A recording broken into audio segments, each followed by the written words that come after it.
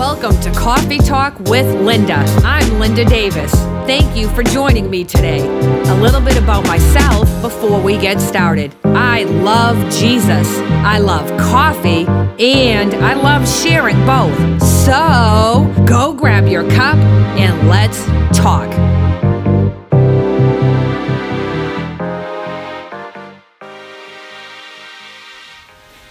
What exactly is faith? When we have faith, what do we have faith in? To have faith, I have faith. I have faith in that. I have faith it's going to come through. I have faith in you. So faith is to believe something, but we really need to check and ask ourselves, where does our faith really remain? Where does our faith lie? Where's the resting place of our faith? And our actions and our words reveal the fruit of our faith. And if we have our faith in anything other than what God has said, anything other than what God has shown us, we will be disappointed time and time again. Now, a person may be a reliable person. They may be dependable. They may be trustworthy. They may even be faithful. But our faith cannot be placed in them. If it is, we are let down at some point.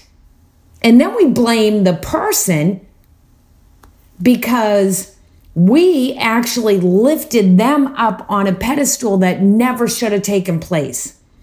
Because we began to place our faith in them performing God's promises instead of God performing God's promises. We need to release people as being our source of faith. And we don't even realize we do it until a person we have faith in has hurt us. Now that's really good right there. I don't want you to miss that, what I just said. We don't even realize that we have faith in a person until the person disappoints us. Now, am I saying people shouldn't be reliable? No, that's not what I'm saying. Shouldn't be dependable? No, that's not what I'm saying. I'm saying our faith and our hope shouldn't remain with them. And I'm just throwing out a warning for us that God will show us through our disappointments of where our faith really rested. So the question really has to be, where does your faith rest? Where does it rest? Who does it rest in? Does it rest in what you see? Does somebody have to prove themselves to you? Does God have to prove himself? Or are we going to do actually what the word says? And it's in 2 Corinthians chapter 5. I believe it's verse 7, but it says we walk by faith, not by sight. So, okay. I have the Passion Translation, and I haven't even read it in that, but I want to see what it actually says in that translation. So 2 Corinthians chapter 5, verse 7. For we live by faith, not by what we see with our eyes. And actually, if you go up a verse before that in verse 6, it says that's why we're always full of courage. Because we know God's got us. When you know somebody has you, you have a lot more courage. Like me, for example, if I'm out at night by myself, I'm a little concerned. I'm a little more aware of my surroundings. I would rather not stop anywhere. I get gas before I leave so I don't have to stop at night by myself when it's dark. I take precautions because I'm not as courageous. Now, if I go out at nighttime and I'm with my husband, I don't even think about it. We stop for gas. My protector, so to speak, is with me. And we should be that way in the Lord. If God has said, then he has said. He's the one to protect his word. That's really good if you think about it. So when we go out on that word, he's the one that's going to protect it. We're not out there alone. We're not just sent out there hanging by ourselves. He's got us. And he's got the word.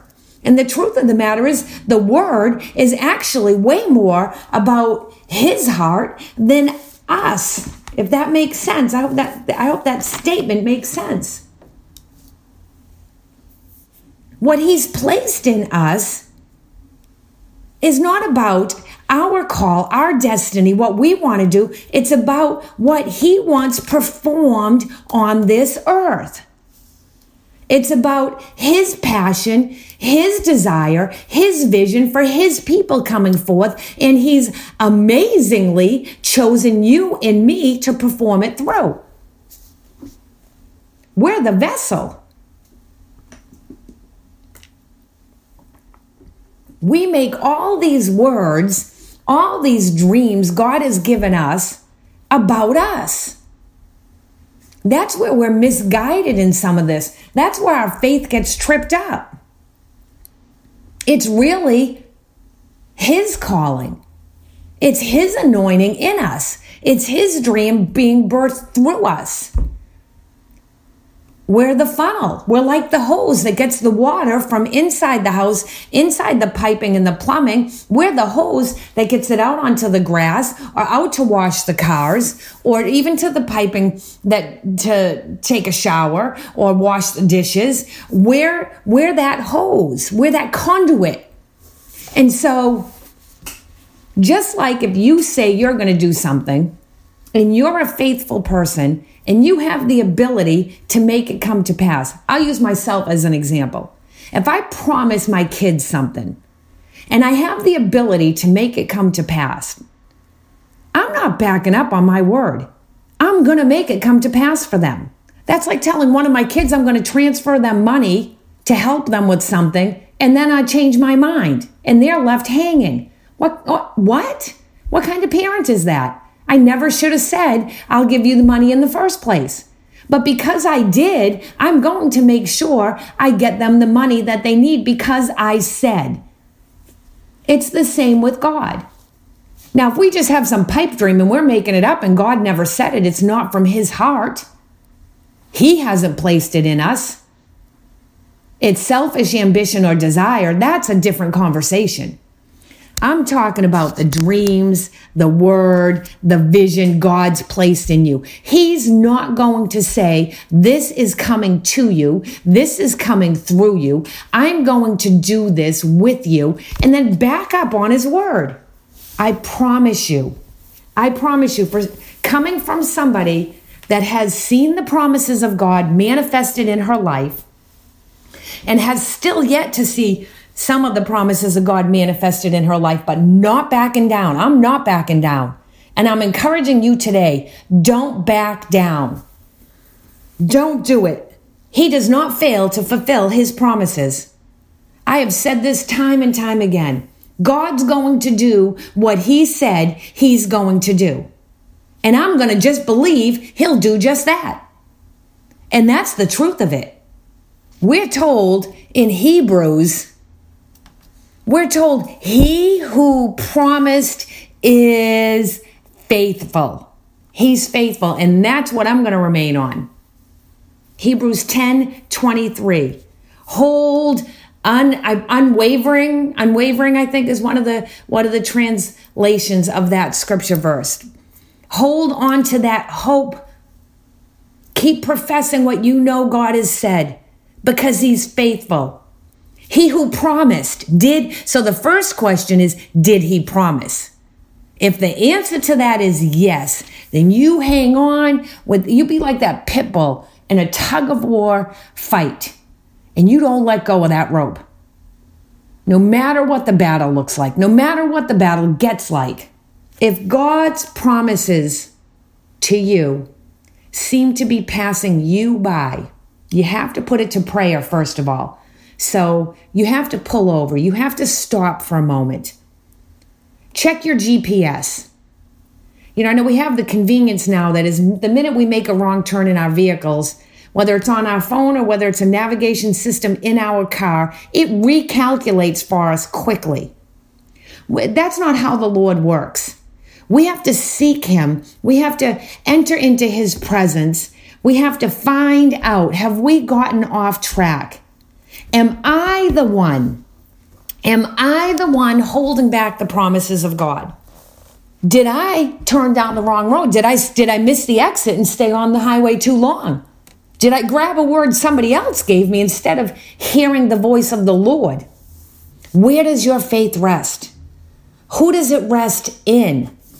God's promises are always, always yes and amen. And we have to find out, what did he say about the situation? He's faithful. He's trying to fulfill his word through us. What does it say? His word does not return to him void. That means if it's from him, it's going to be fulfilled. And we just have to start speaking out what we know to be his word. Our words matter. Our confession matters.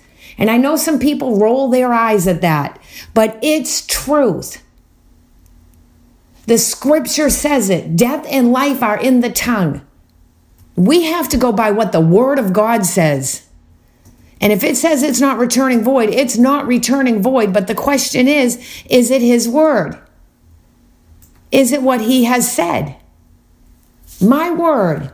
Let's turn there for a minute. That's in Isaiah. Let me see. I don't know if I have a Bible that has that. It's in Isaiah 55. If you give me a minute, I'm going to jump on my computer and log in and get it because I don't have the Old Testament here in front of me. It's in verse 11, yes. And actually, let's back it up a little bit to verse 8. My thoughts are not your thoughts. And I can't tell you how many things. As a matter of fact, I had a dream back in 1999. Okay?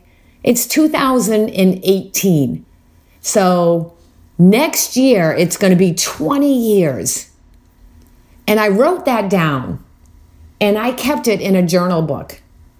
And every once in a while, by every once in a while, I mean like every couple of years, every 3 to 4 years, I pull it back out and I reread it. And there's been some things that have definitely come to pass in the dream. Yes, I've looked at it and I've seen yes. And then there's other times that I thought that a portion of the dream was being fulfilled in my own analyzing of it, when really it wasn't. Because then when it really was fulfilled, God was clear to show me this is that. And so anyhow, one portion of that dream, I walked it out this weekend in the natural. And God showed me. He brought the dream back to my remembrance. And picture for picture, so to speak, matching up what I was walking through in the natural, physical, earthly realm. 19 years later, I was out of town for the weekend. I came home and I went and grabbed that journal. I had to hunt it down out of a closet upstairs. God brought the dream back to my mind this weekend and said, you're walking through this portion of that dream. Go look. And I grabbed it out of the closet and I dug it out. And sure enough, even down to color details that I wrote down back 19 years ago, it matched up. So don't ever let go. Hang on to what God has shown you, especially in the tough times. That should be your encouragement, not your frustration. When you're in a difficult season, and we all have them, every single one of us has battles and struggles we face on a regular basis. Some seasons are bigger, some seasons are smaller. But they're there, and they're all either to strengthen and endure our faith, but yet also to try and rob us, to get us to quit, to get us become weary. If you've listened to my radio show more than a few times, you've heard me always encourage you, don't get weary in your well-doing, because that's what the enemy wants you to do. He wants you to get weary in your well-doing.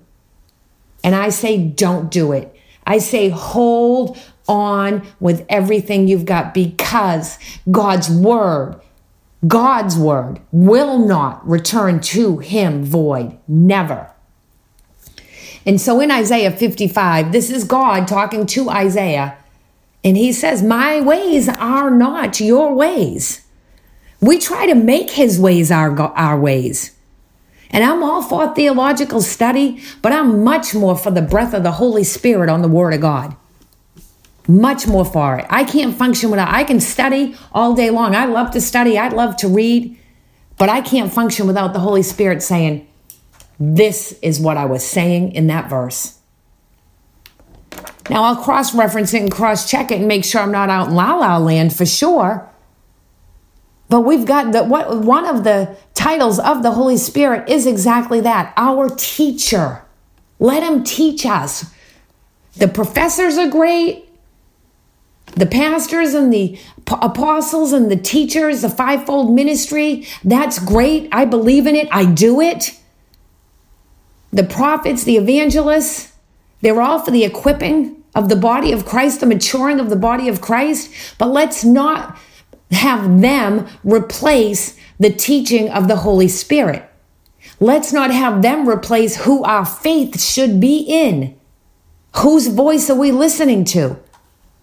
If we don't let go of anything else, if we don't hold on to anything else, we have to hold on to what God has told us and what God has shown us. Let his voice be the one that remains. I'm not going to be put in a box by man. I'm not going to be put in a box by myself, but I will have God show me, this is the avenue I have for you. This is the trail I have for you. This is the path I have for you. If I have to walk it all by myself, which I don't, but if I did, I would. And people say that a lot, but they really don't want to do it. God says, really? Will you really? Let's see how you are when you're all alone. My ways are not your ways, says the Lord. The heavens are higher than the earth, and my ways are higher than your ways, says the Lord. My thoughts are higher than your thoughts, says the Lord. Right? Just as the rain and the snow come down from heaven, they don't return there, right? No, they come down and they water the earth. This is all in Isaiah. So will my word be. Really what he's saying, my word's just like the rain and it's just like the snow. It can't go back up. Have you ever seen it rain upwards? No. God says, so like that, my word, which goes out of my mouth, will not return to me void. Void, what is void? Without result. Without being performed. Useless. You ever hear useless words? You ever have somebody talking to you and you are looking at them and you know they are no more going to do what they just said to you than the sun not come up tomorrow? You know it. I've been in it. I've been sitting across from people and having them say this, this, and this, and I'm thinking not even one of those things is going to take place. And I've been right. God doesn't do us that way. Anything he's able to perform, he doesn't forget. He doesn't lose track. He doesn't find a better source. He'll find the obedient source. And if he has given us a word and we are unwilling to obey it, and it goes through somebody else, it is not because God just decided he's going to use somebody else. He found somebody better. It was because of our lack of obedience. Obedience and faith have to line up with one another in the Lord.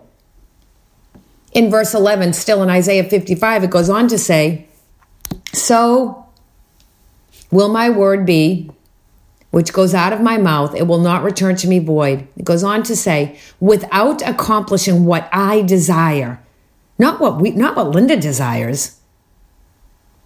Put your name in the blank. Not what you desire. What God desires. Are we frustrated because God's plans aren't coming to pass? Are we frustrated because we're not being used? I'm telling you, it's self-check time. Big time. Without accomplishing what I desire and without succeeding in the matter for which I sent it. Wow. And we will go out from exile, from captivity, from being imprisoned. So we'll go into freedom with joy. And we will be led forth by the Lord himself with peace. That's verse 12. Praise God. That's powerful. That's so exciting. I mean, his word's not returning to him without accomplishing what he desires it to accomplish. That's something we stand on. That's something we remain in. That's why we have dreams. That's why we've been given words.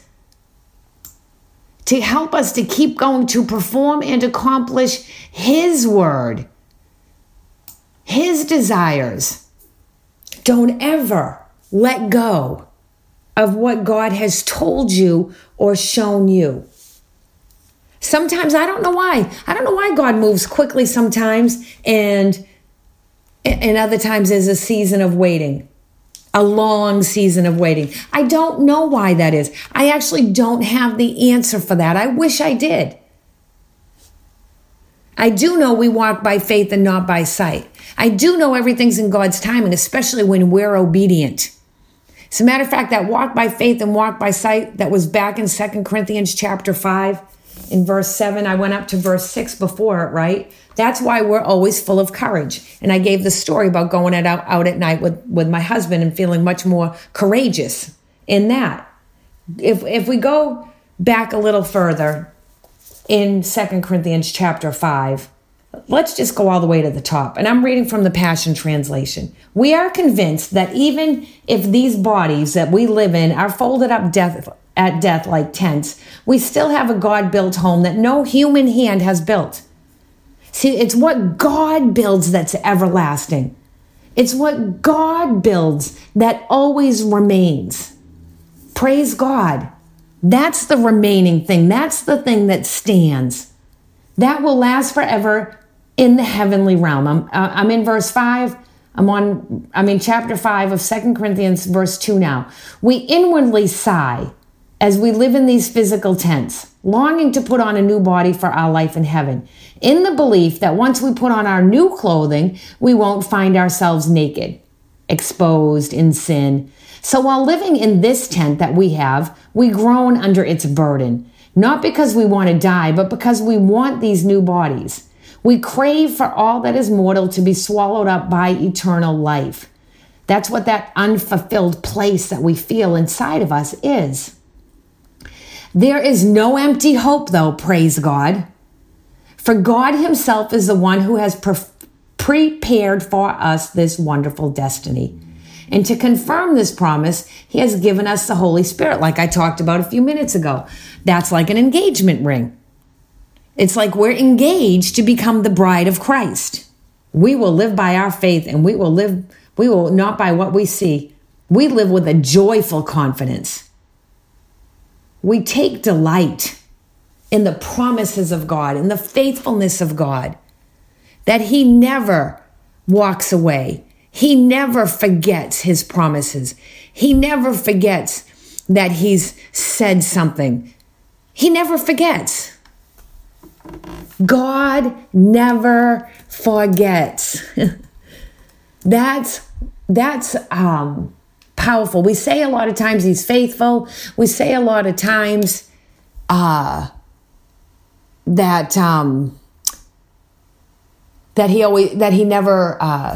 we're never alone. He never forsakes us, but he never forgets.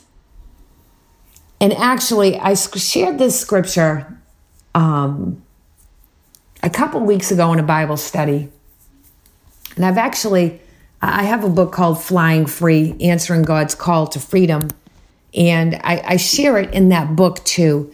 But there's this scripture, and it's in Isaiah 49. And, it's just kind of, how do we know God never forgets? How do we know? Because we've been forgotten before. I love this scripture in Isaiah 49, and it's in verse 15.